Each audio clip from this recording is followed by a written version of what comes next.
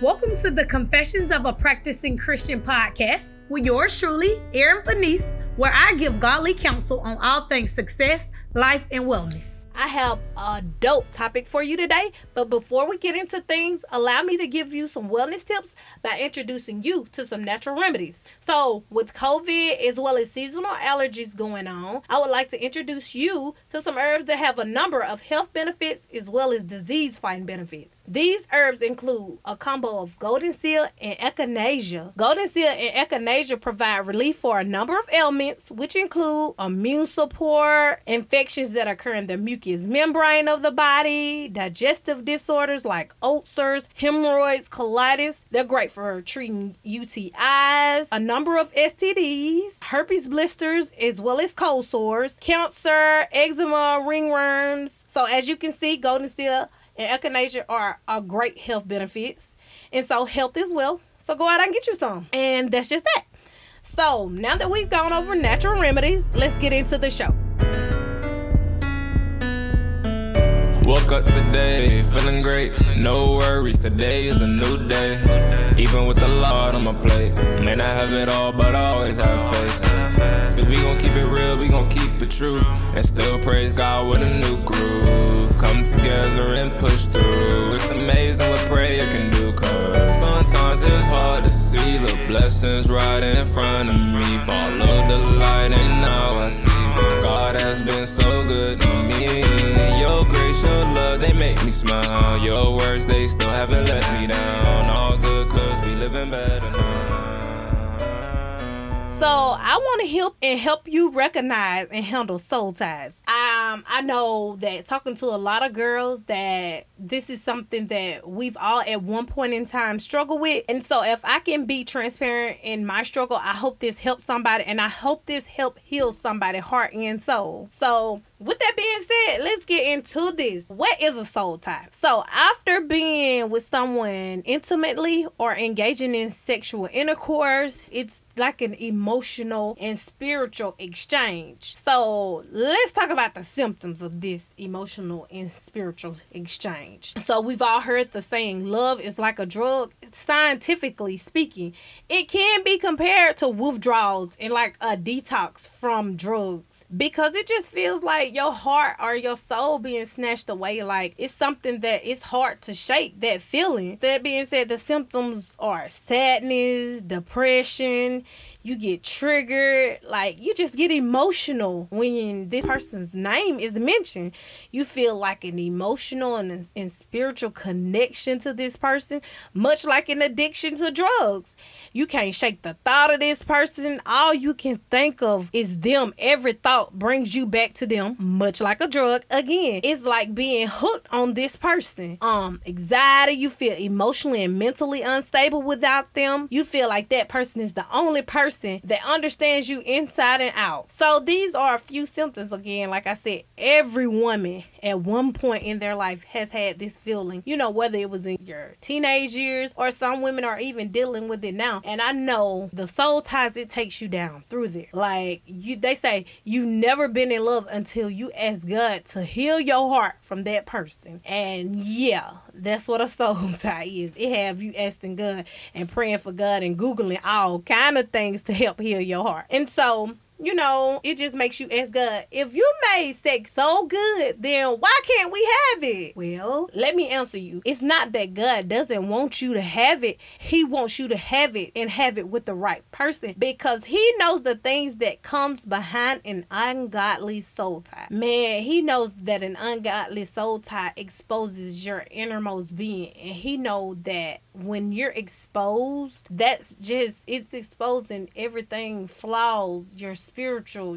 your soul, your mental, emotionally, physically. Like it's exposing you. And so because if it isn't the right soul tie, then he knows it'll emotionally drain you. And so with that being said, there are two types of soul ties. There's godly, which is, marriage, and then you have ungodly, which is fornication and sexual immorality of different sorts. And God knows that the ungodly soul ties are destructive. To me, it's in comparison to putting trash in the body. It reminds me of the scripture that says, flee from sexual immorality. All other sins a person commits are outside the body, but whoever sins sexually sins against their own body. And I was like, for a long time, wait, what he mean by that? But it's in comparison to when you walk outside and you see trash, you step over trash. You know, you can kind of dodge it. But anytime you lay down with a person, that's a sexual exchange. So it's just like bringing that trash on the inside of your house. If you dump trash on the floor and you live inside of filth, it's just filthy. And it's in a comparison the same way. You dumping trash inside of your body, and the Holy Spirit doesn't want to reside with trash. You wouldn't want to live with trash. So in comparison, that's what it is. And so again, it's not that he doesn't want you to have it. He just know it's a trash dump if it's not with the right person. And he knows he wants to protect you from these things because he knows it'll make you self-destruct. I can't tell you how many girls, you know, they're left feeling drained from a emotional, spiritual, and physical soul tie, and it leaves them heartbroken, depressed, and it has them feeling like they're not worth it.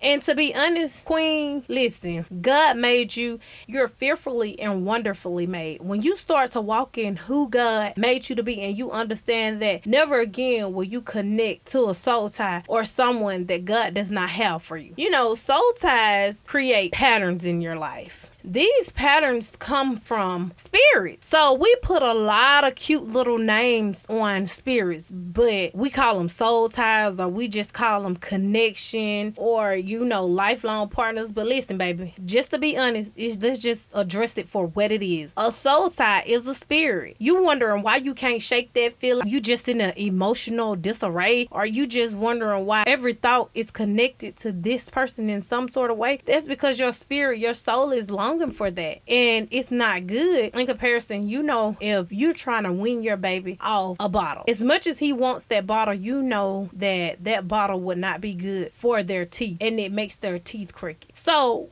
you know, you wean them off of that. Same thing when it comes to soul ties. God is trying to wean you off of that. He's trying to make you wait. He's saying, hey, don't entangle yourself with this person, because he knows all the negativity and he knows the spirit that comes behind these people. With that being said, a soul tie is a pattern from a familiar spirit. We put pretty names on it, but let's just call it what it is. You know, it reminds me of the movies when you see the angel on one shoulder and the devil on the next. They say every picture. Hey girl, hey! I'm Erin Fanice, a 15-year empowerment, success, and spiritual life coach. As a coach, I encounter men and women alike who are struggling to find their life's purpose, which in turn leaves them with feelings of depression, anxiety, low self-esteem, and oftentimes a lack of confidence, which leads to a total lack of motivation to succeed. As a coach, I want to help you get clear on life's purpose, as well as help you understand what internal issues may be holding you back from achieving some of your life's goals. Join me for an engaged discovery session where we can start on the first steps to discovery and healing. Go to www.erinfanice.com and click on the coaching tab to sign up for a life-changing experience.